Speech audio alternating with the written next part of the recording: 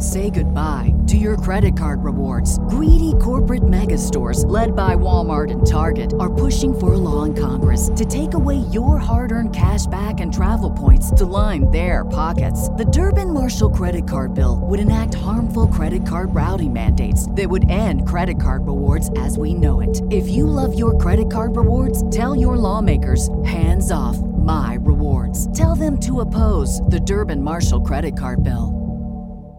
Welcome back into House of Wrestling, everybody. It's me, Nick Hausman. Drop your shoes at the door. Hang your hat on the coat rack over here. Help yourself to any seat in the living room. Sitting here on the couch fireside today, talking all things pro wrestling with us. He's one of the most notable names in the pro wrestling podcast space. I would argue to say the most notable name in the pro wrestling podcast space. It's Conrad Thompson. Conrad, thank you so much for taking the time today.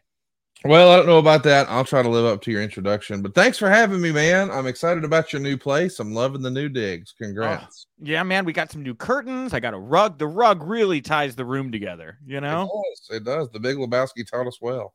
Thank you. Well, if you're watching us here right now in living color, Technicolor, you're watching us on the Premier Streaming Network. You want to catch every House of Wrestling episode in video form as soon as it comes out, Tuesday and Thursday, noon Eastern. You got to go over to premierstreamingnetwork.com or watch on premiere.com. They both go to the same place. Sign up for Premiere Plus and get the brand new episodes of House of Wrestling and all the great shows here at Premier Streaming Network. Again, that's Premiere Plus over at Premier Streaming Network. Yes, of course, we have the podcast feed, our podcast feed, the House of Wrestling podcast feed. Yesterday, I dropped this interview with Rick Bassman. Conrad, I'm sure you know who Rick is. Great guy. Man, he hadn't done a podcast, he told me, in like over a year. Wow. And he just let the dam break, right? I love it. That's what we're looking for. You know, it's always nice. You know, Conrad, when you're doing you're talking to a wrestler, you're talking to a wrestling person, and it just clicks, and you're like, holy shit, we are in the throes of something right now that is going to resonate, you know? Absolutely. Congratulations, man. That's a great feeling when you get that. Oh, it's a high, dude. It's like pro wrestling journalism crack, you know? Yes. Well said. I broke bad yesterday, man. This thing has been blowing up. Yesterday, I put out the quotes about how Rick is working with Goldberg and Sting, apparently, to do a big show in Jerusalem, Israel in September. That sound wild? That's unbelievable, man. That's super exciting. Oh, nobody more over. Maybe the Von Erichs may be more over there, but then Goldberg, I would have to believe, would be the most over person you could book in Israel. I mean, and Sting, my goodness. Like, you got two of the biggest icons, one of the biggest icons of the 90s, and I guess two of the biggest icons of the 90s, and they're still doing it today. And yeah, man, nostalgia works. I can't wait to see what happens there and what the rest of that card looks like. So I got to ask you, Conrad, Goldberg goes on this radio show and he says, I want to do this 4-city independent retirement tour. How quickly were you in touch with Goldberg as soon as you heard that? I haven't been. Oh, really? Yeah. Oh, man. No, he's not one of my, he's not somebody I've ever spent any time with. He has me blocked on Twitter. So I don't know that that's going to happen.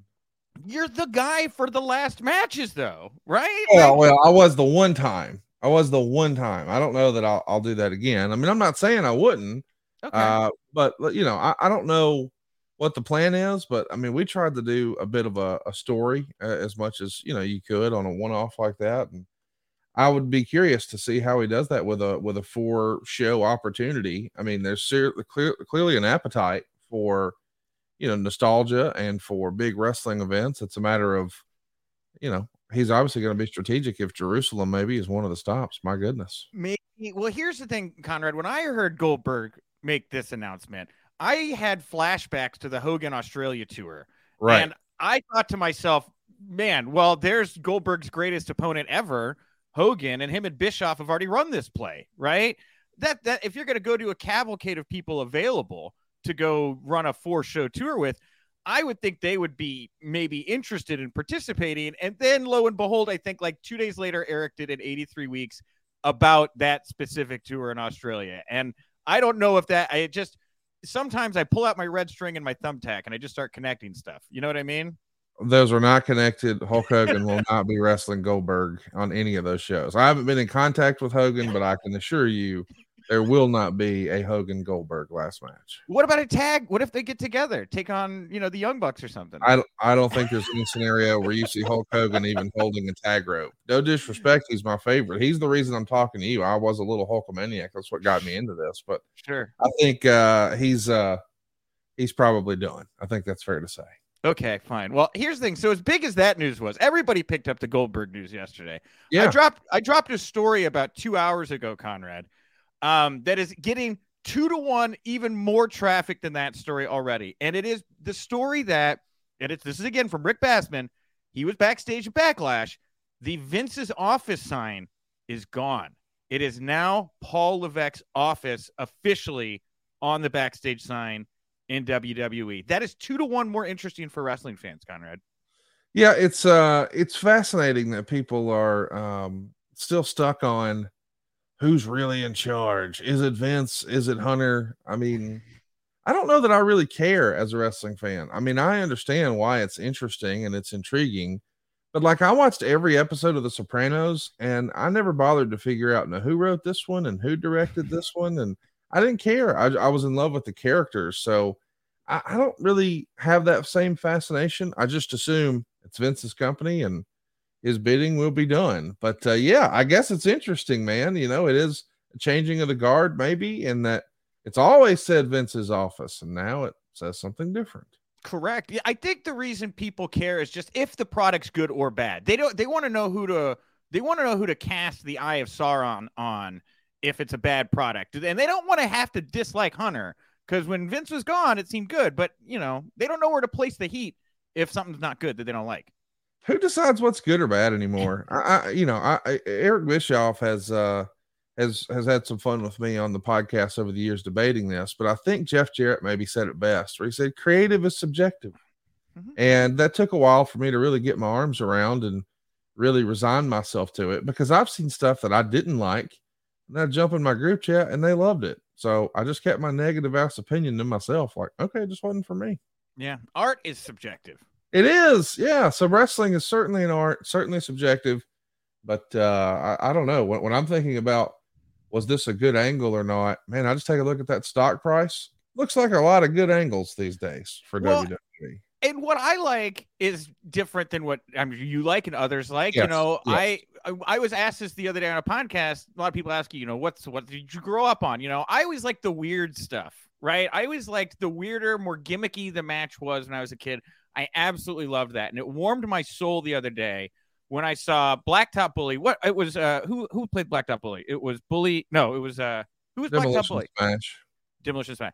He was doing an interview talking about the 18-wheeler match with Dustin Rhodes, and he was just putting it over. Like, this is the greatest. We had so much effing fun. This is the greatest match of all time.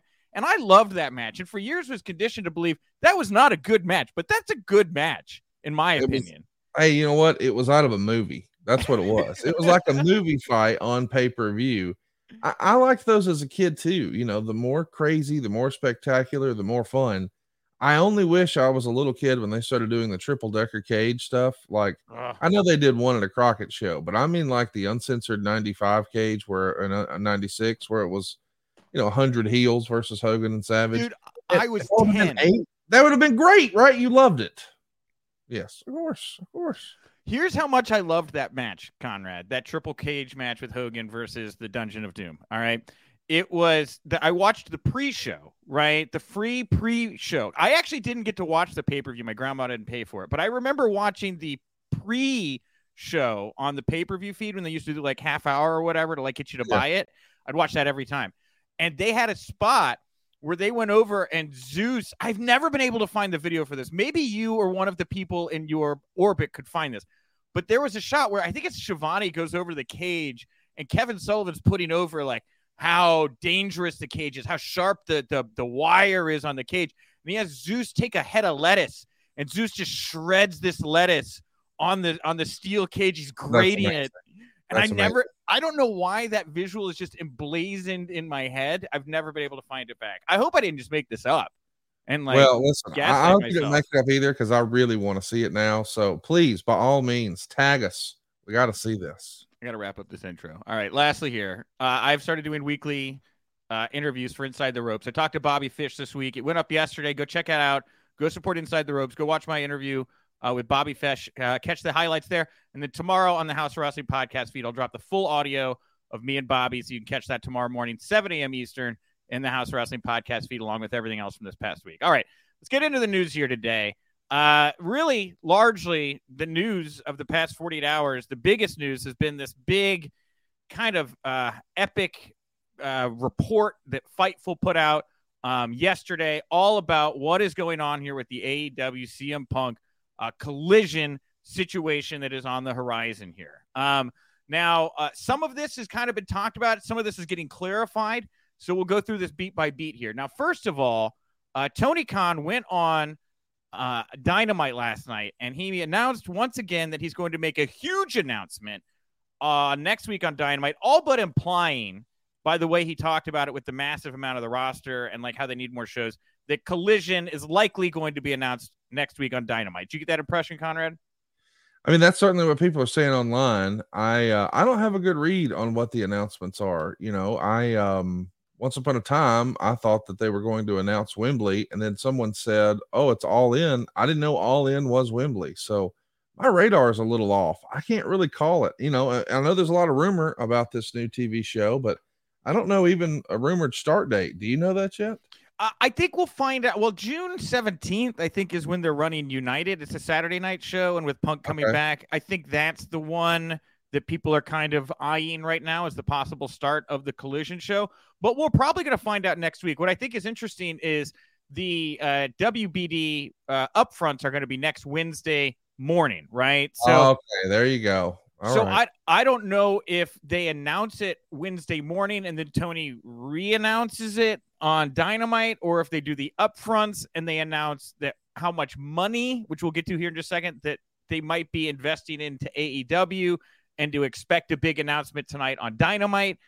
But it seems like the timing here is all lining up for next Wednesday for some kind of big announcement to be made. Man, I don't really know what to expect. As I'm looking on the AEW TIX website, they don't even have tickets on sale for that United show. So they're hoping they can announce it and sell it out in less than a month, huh? They kind of did that with Punk, though, with the Last Dance.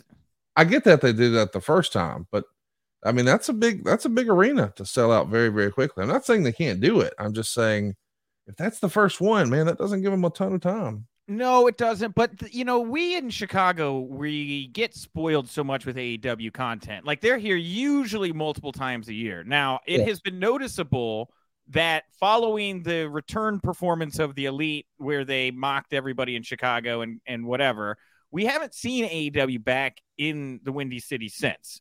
So it has been a little bit longer stretch here than usual for us with regard to AEW content. But I just think, man, I don't underestimate AEW fans anymore. If there's some big story that they can be a part of, it'll be part of the history of AEW. Yes. They'll mortgage their house, right? well, I hope not. I mean, I hope not. But yeah, I mean, I think that's great. I mean, I do agree with what you're saying, and that they've got a hugely loyal fan base. And when I first started advertising my mortgage company on the radio like 15 years ago, I tried like the biggest station in town and got no return. And then I tried a small sports talk station, and man, it blew up. It was a massive success. And so what I learned from that was it doesn't necessarily matter to me as the advertiser how big the audience is. What matters more is how engaged are they? And that much smaller talk radio audience was much more engaged than that much larger audience on the major station. So I'm saying all that to say there are a lot of AEW diehards, and they are nothing if not loyal. So I think they can do it, especially with the excitement about a potential Punk return. And man, this is a great time for the wrestling business. Look at what WWE just did. And if the rumors are true for AEW, this could be maybe the biggest year in wrestling history when you think about it. I think this could be the biggest quarter in wrestling history. I think, you know, Q2 into Q3 2023 is, I mean, this is a transitive time for professional wrestling. It's the summer of everyone, really. We're all going along for a ride here. And and I love how you talk about how that target audience, right? And how and you can motivate them to, you can engage them to action, right? And WBD has been really great about that with AEW. I mean, the 60,000 tickets in Wembley is certainly its own kind of statement. But you see how WBD, anytime they've had a project kind of like Shark Week or whatever, Tony Khan is with open arms, welcomed the opportunity to take his very, very loyal fan base of people that want to be engaged and say, go watch these Shark shows. And I bet a fair amount of them do, because they want to support AEW. And if that's what AEW is saying that they could do to support AEW and the brand, they'll probably go watch more Sharks, Well, let me say this. If there is a Shark initiative coming down and we don't get Shark Boy on the show, it's a missed opportunity. Goddamn, pal. Hell yeah. I agree with you.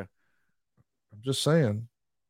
Tadpole drinking. So the expected announcement here, Collision, it's probably going to coincide with the upfronts, and it's probably going to coincide with some kind of an announcement about a new TV rights deal that's going to encompass Dynamite, Rampage, and Collision. And this is something I finally get to talk about now that this report is about, because I had heard this number floated out a couple weeks ago from a source that I consider to be pretty reliable. Now, I had not had a second source be willing to even touch what I'm about to say with a 10-foot clown pole, but I was told a couple weeks ago that Tony Khan could be getting $1 billion in this next TV rights deal. And it's not like for a year, right? It'd be stretched out over a couple years. Now, WWE did 5 for Fox, right? So it's not like there's never been $1 billion TV rights deal. Maybe Tony could get it over 10. I don't know about 5, but a 10-year, $100 million commitment per year, valued at $1 billion. I think that's in the realm of possibility right now, Conrad. Well, the thing that always struck me as noticeable is all of the all-in marketing material. Nowhere does it say on pay-per-view. No. Usually it says the word pay-per-view, and it didn't. So I thought to myself, does this mean it's going to be on HBO Max or some other streaming app, or where is this going to be? And so when these rumors started to pop up that maybe this is a part of a larger deal, I just thought, man, high fives all around. Tony's had this vision for a long, long time. And the idea that something he thought of in 2018 is now possibly going to be putting pen to paper on an 8-figure deal. I mean, a 9-figure deal, a 10-figure deal. I mean, like that would have, when you really think about just where wrestling was in 2018 and now, the idea that you could just sign a $10 million contract would have been crazy, because nobody was getting television deals like that besides WWE. And then to fast forward and say, well, no, move that decimal. Okay, now move it again. It's like, wow, congrats, Tony and crew. Way to go. Man. Yeah. And it is, if this does come to pass, and you've got Tony Khan putting out a $1 billion TV rights deal, securing AEW spot on TNT and TBS for the next decade, all arguments are put to bed, right? And yes. Truthfully, now that everybody knows what everybody's doing, right? I think that all the behind the scenes navigating recently has made a lot more sense, because from what I have heard, Tony has been really wanting to get that $1 billion deal. And that's where the idea for Collision, I believe, kind of came from. I don't think it was about, I need to create another show to keep Punk and the Elite apart. I don't believe that. I believe Tony wanted $1 billion, and Warner Brothers Discovery said, if you want $1 billion, here's what's going to take you to that $1 billion number. First of all, we're going to need the second flagship show. We're also going to need all the streaming rights to your shows. No more of this YouTube stuff. And we get the archives. I think this thing is, if it comes to pass as it has been kind of buzzed about to me, it's going to be massive, dude. It's going to be very, very big business for AEW. They did a show a long time ago too, like the very first AEW house show, I guess, at Daly's place. They filmed that and never released it. And as I understand it, the first traditional house rules event, I think they had cameras there too. So it'll be interesting to see, are we going to see more of that content there as well? Like some of the stuff where there's been a lot of criticism of Tony Khan. I think folks are going to realize, hey man, my dude was playing chess, not checkers. Bravo. Yeah. Well, and however you got there, right? You can't say everybody made 100% of the right moves here, but what did happen was Tony was smart enough to get the right people around him that have value and focus on those people. And one of those people here that I'm sure WBD said, if we're going to give you $1 billion, we need Punk back, right? This guy is a TV draw. You've got him under contract. Use him or lose him, right? So I think that Punk probably got pulled in that way. Either WBD wanted him or Tony said, here's a way I can offer more value, and he threw his Punk's name out there. Either or, it doesn't matter. Punk's name got thrown back into the mix as a means of value here.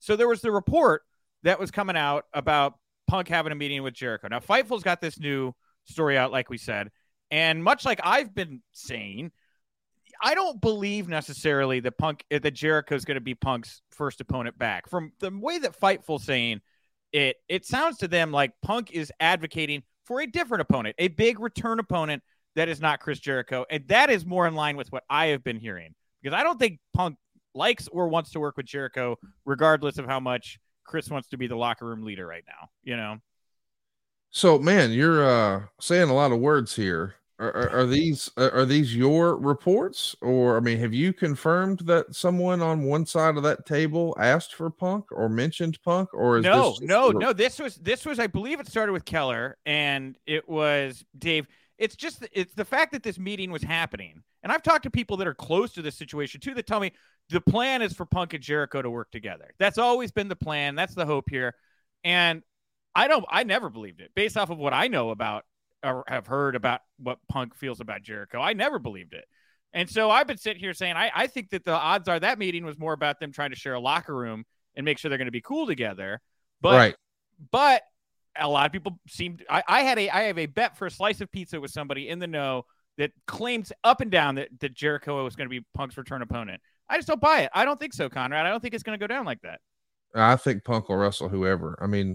Punk on the StarCast stage, his first time doing anything with wrestling again, he said his biggest regret was he took stuff personally. He should have just did it more for the money. Yeah.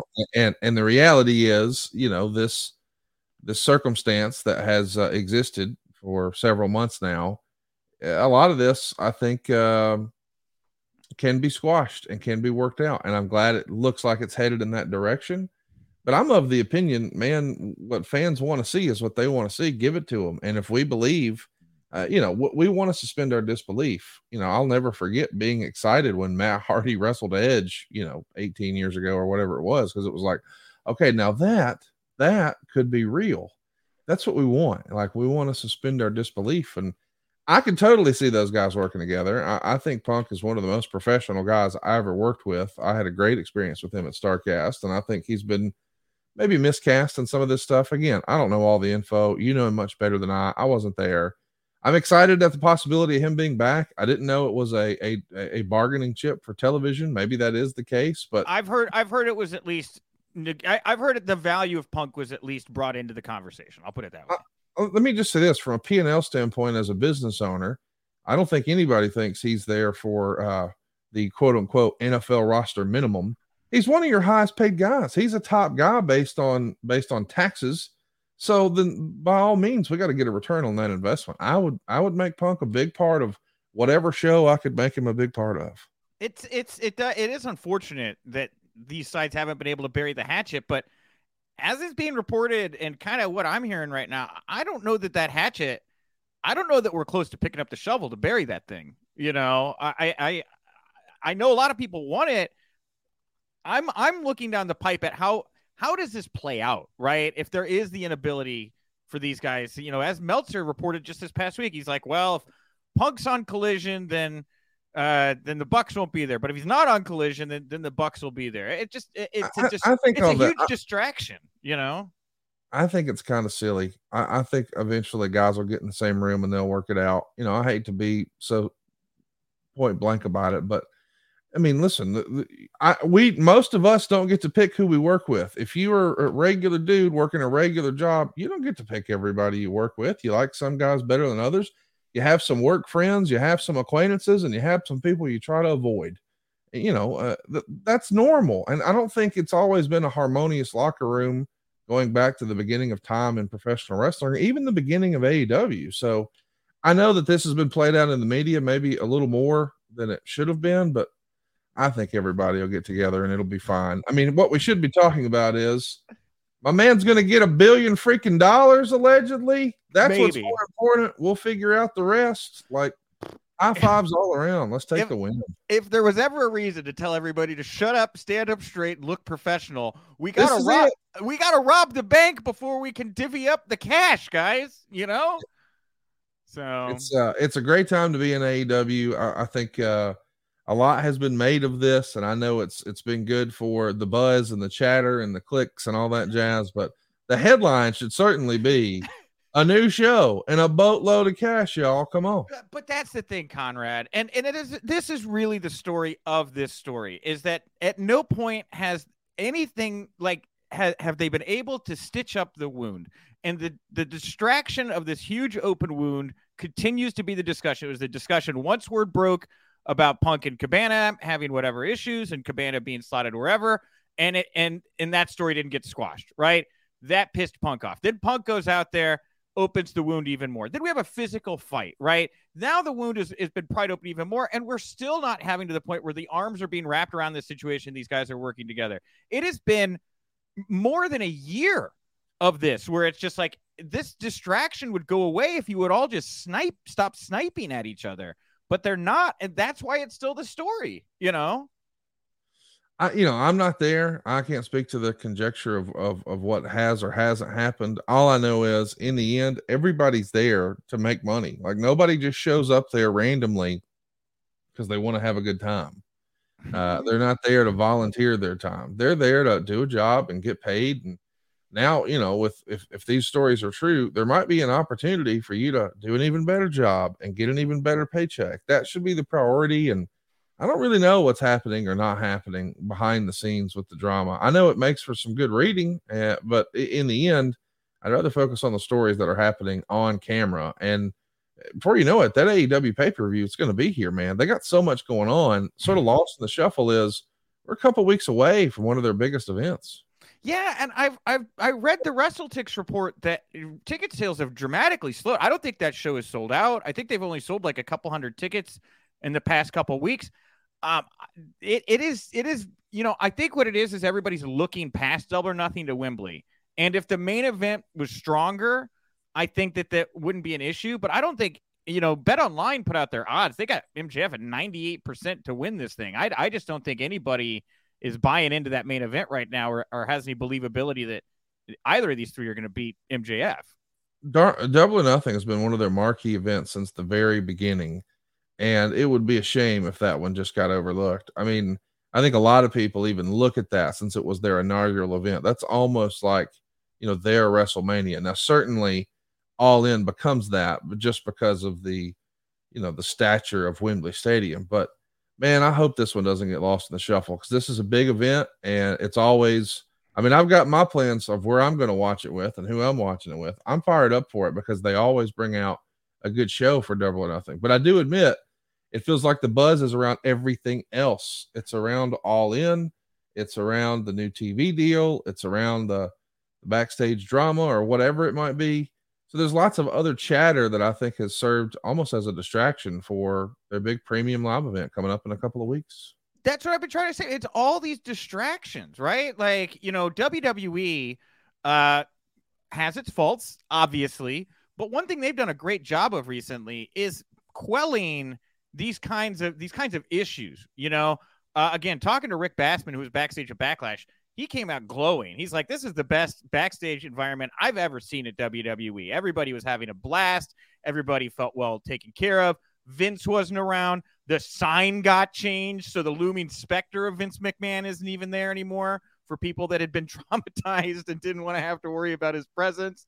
It seems like WWE has got that under control, at least for the time being, right? And then you look over at AEW, and you want to see that happen there as well, where, again, you can put your arms around this, get everybody on the same page, get them all saying politically, publicly, what you want them to be saying to squash this story, and then put the focus back on the product. That's what I'm hoping for going into. Why would you squash the story? Why wouldn't you turn it into a story? You can't. If you can pull it off and make money, I would. I don't think they can. And I think they can. I don't think so. I don't think they can. Let me ask you this. If this was WWE and not AEW, what would you say then?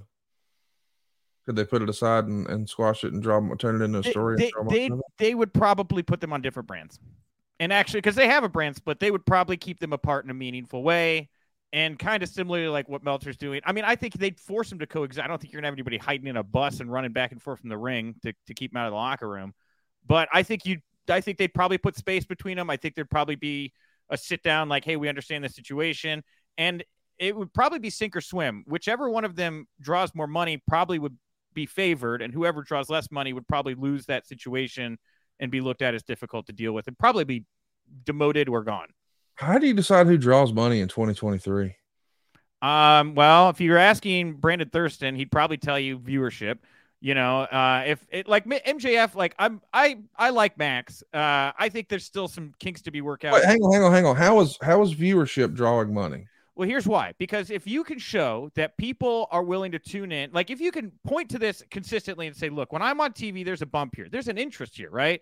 And just like you said, I have more of a chance of advertising on a small sports podcast than on like whatever big national network. If you know there's a niche there of people that are dedicated to this person that are willing to go out of their way to engage them, to watch them on TV, that's a person that will probably sell more shirts, right? Which is true. Now, the shirt metric is what I was hoping you were going to say, because viewership to me is not drawing money. But I think the viewership is indicative of who sells more shirts and who draws more tickets at live events. And I do think there's a case to be made for that. I think it is a barometer, because look at the top guys. Cena comes on TV. Goldberg comes on TV. Roman comes on TV. MJF comes on TV. People tune in.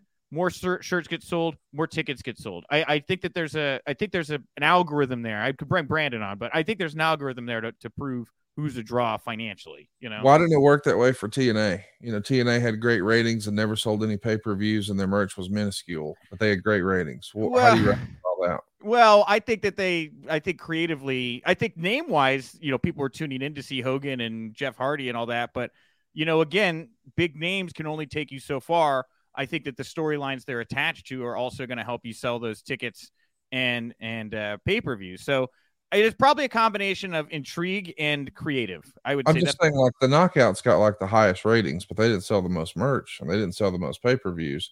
I mean, I understand that viewership is a metric, but to me, the only way to draw money in wrestling now is merch. I mean, certainly ticket sales, and we've seen, like, here's a great example.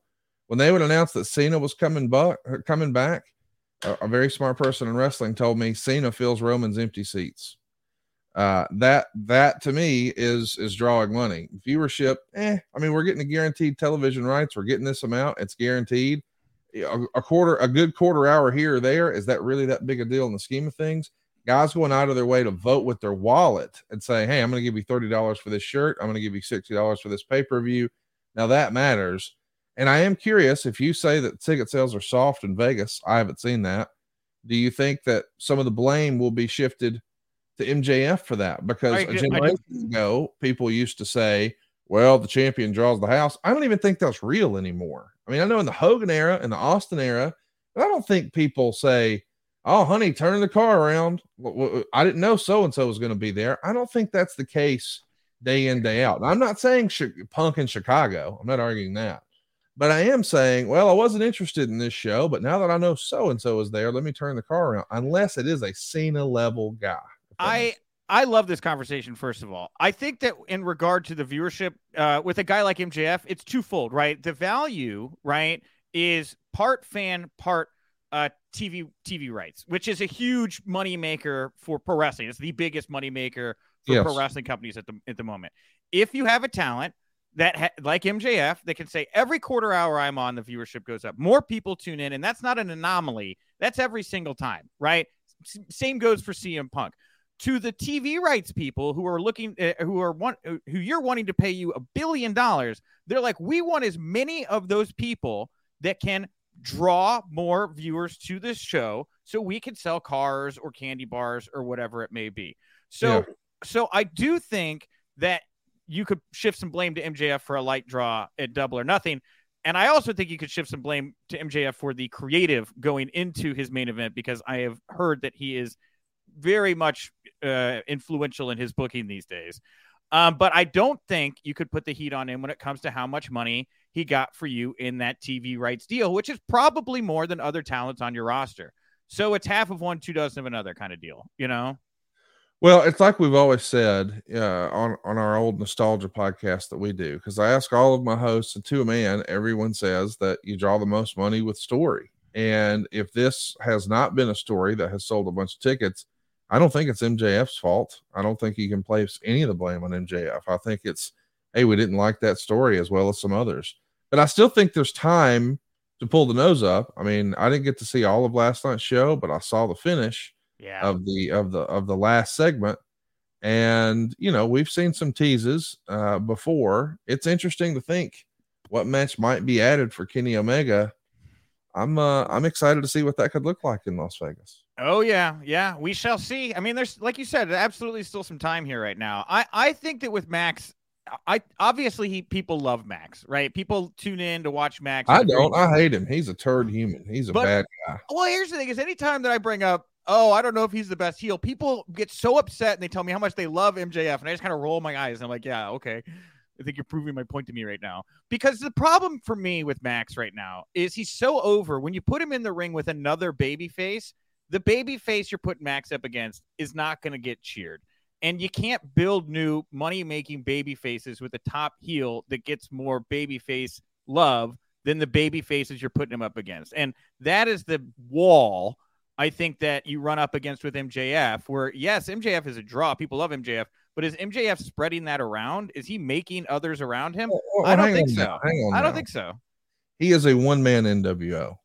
Let's just call it. Wow. MJF is a one-man NWO. And ask Eric Bischoff, it's possible for him to do this. Sting did it.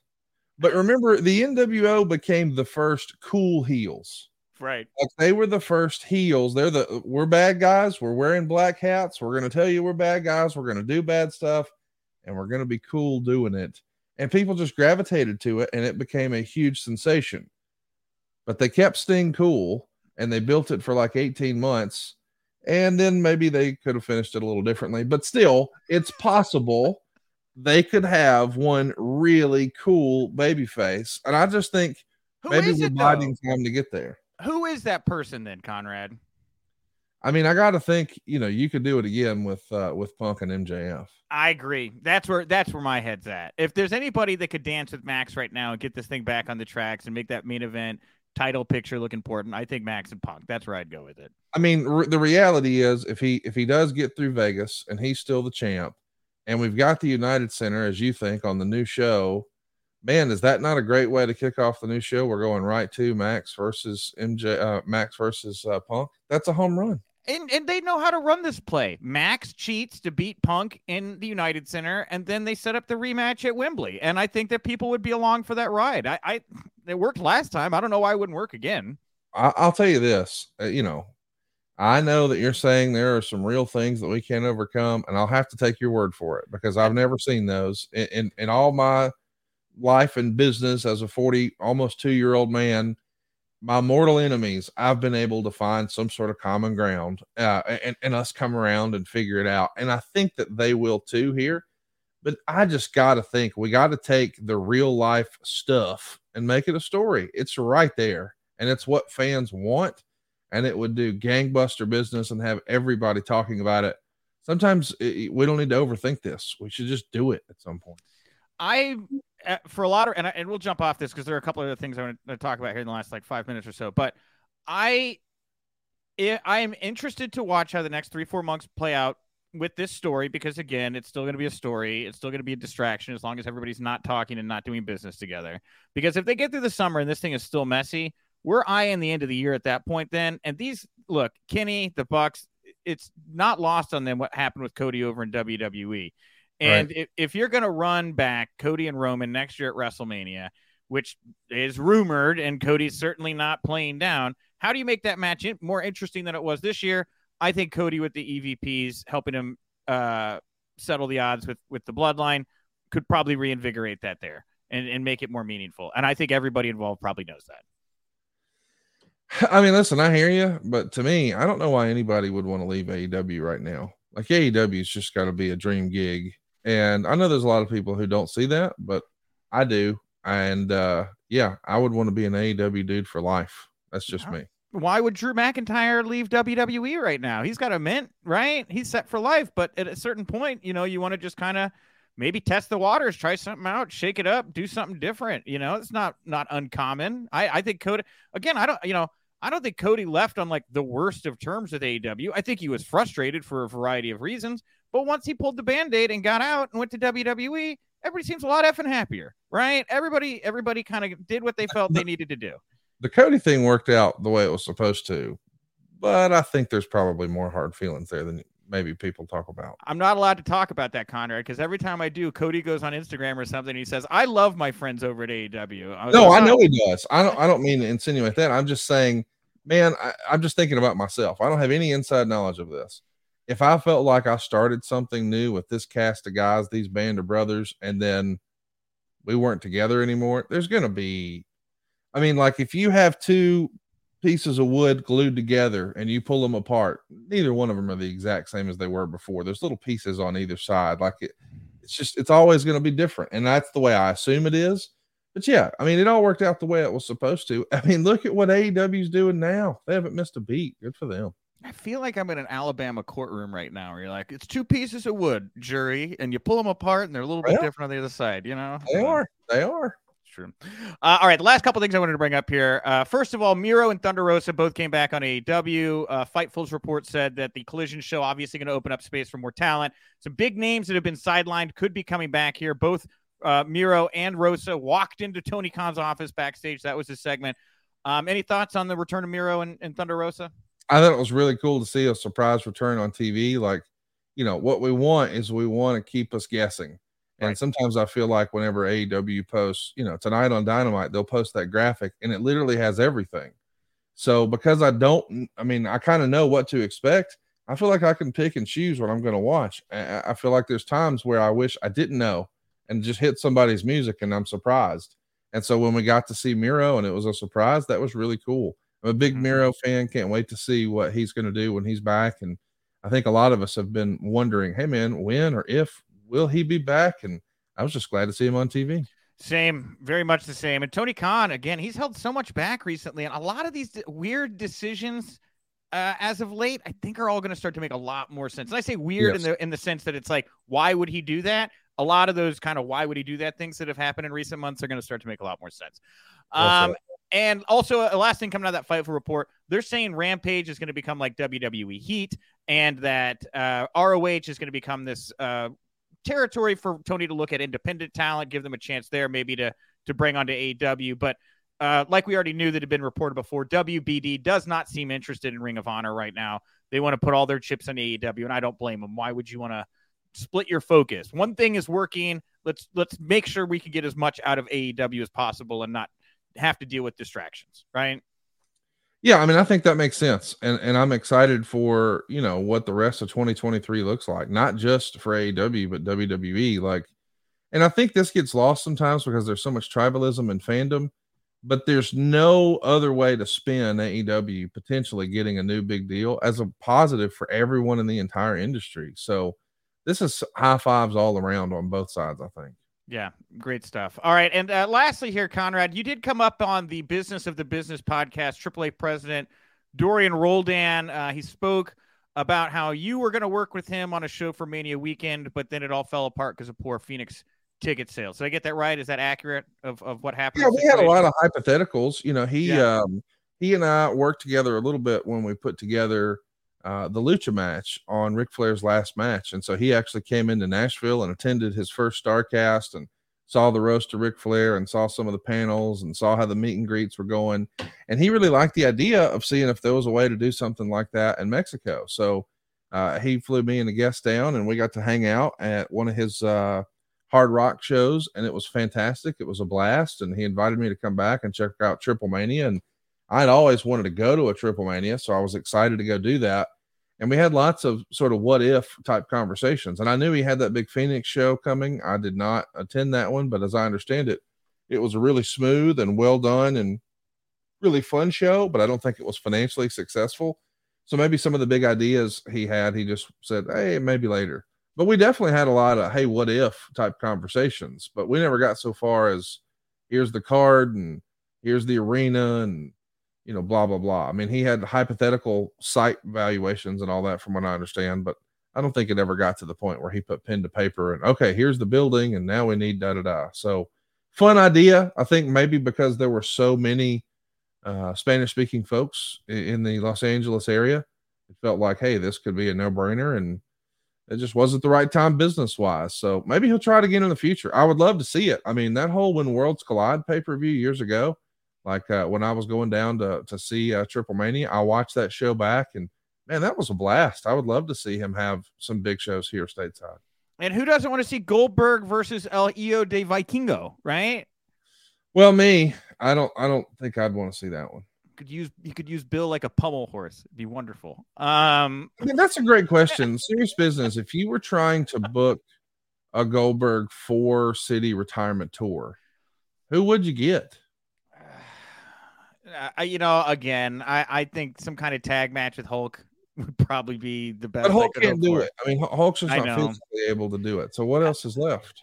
You'd have to make a deal with Tony to get some names for him to work with. Everybody's kind of signed. I mean, with Tony, from what I've heard, is going to sign even more people now because of this deal and because of the added TV time. Like, I mean, dude, Goldberg's going to be in Wembley Stadium. Why are we kicking around? Why are we beating around the bush? Like that's what you're going to do. They've sold 60,000 tickets without announcing anything. Right. If you're really trying to make a statement, and on some level, and I'm not saying Tony wants to run this at a loss, but I am saying this is one show. We shouldn't just look at this one show as we've got to make sure it's in the black. And Jeff Jarrett and I talk about that a lot on his podcast because Jeff Jarrett was paying his bills with profits from running live wrestling shows. That is not where Tony Khan is in his life or in the AEW business life, especially with this alleged new deal looming. So, man, let's do as big of a show as we can here. And it's okay if we lose a little bit of money. In business, we call that a loss leader. The visual, because a lot of people, I'm sure nationally or internationally, whenever they talk about wrestling, they just talk about WWE, sort of like Kleenex and tissue or Coke and soda or Band-Aid and bandage. They're interchangeable words to a lot of people, but they're not. They're a brand. And so I'm sure that there is a process where we say, no, well, we're not WWE. But, and what you say after that but is a big deal. We just sold out Wembley Stadium. Here's a photo. Oh, okay. That tells the whole story. That's the differentiator to me. So I think he pulls out all the stops. I would not be surprised to see Goldberg spearing some dudes left and right in late August. I mean, Wardlow would make the most sense, but I don't think the match would be very good. Like, when I think of an AEW opponent for Goldberg, and people are probably going to physically start throwing things at me through their screen, but like, does it Jeff Jarrett make sense? Like a guy who could go in there and be a straightforward heel, right? Do some dastardly old school stuff, and then work a match with Goldberg to protect him in a way that maybe a talent that moves a little quicker doesn't. You know what I'm saying? I say from experience, if you were looking to book a last match, you couldn't find a better opponent for that person than Jeff Jarrett. Hadn't even thought about it. You already did this. All right, I already did this, and Jeff Jarrett is the perfect last match opponent. All right, so we're on the same page. If you need a grandpa murdered in a parking lot, no problem. I mean, whatever you need, he's got you. Wow.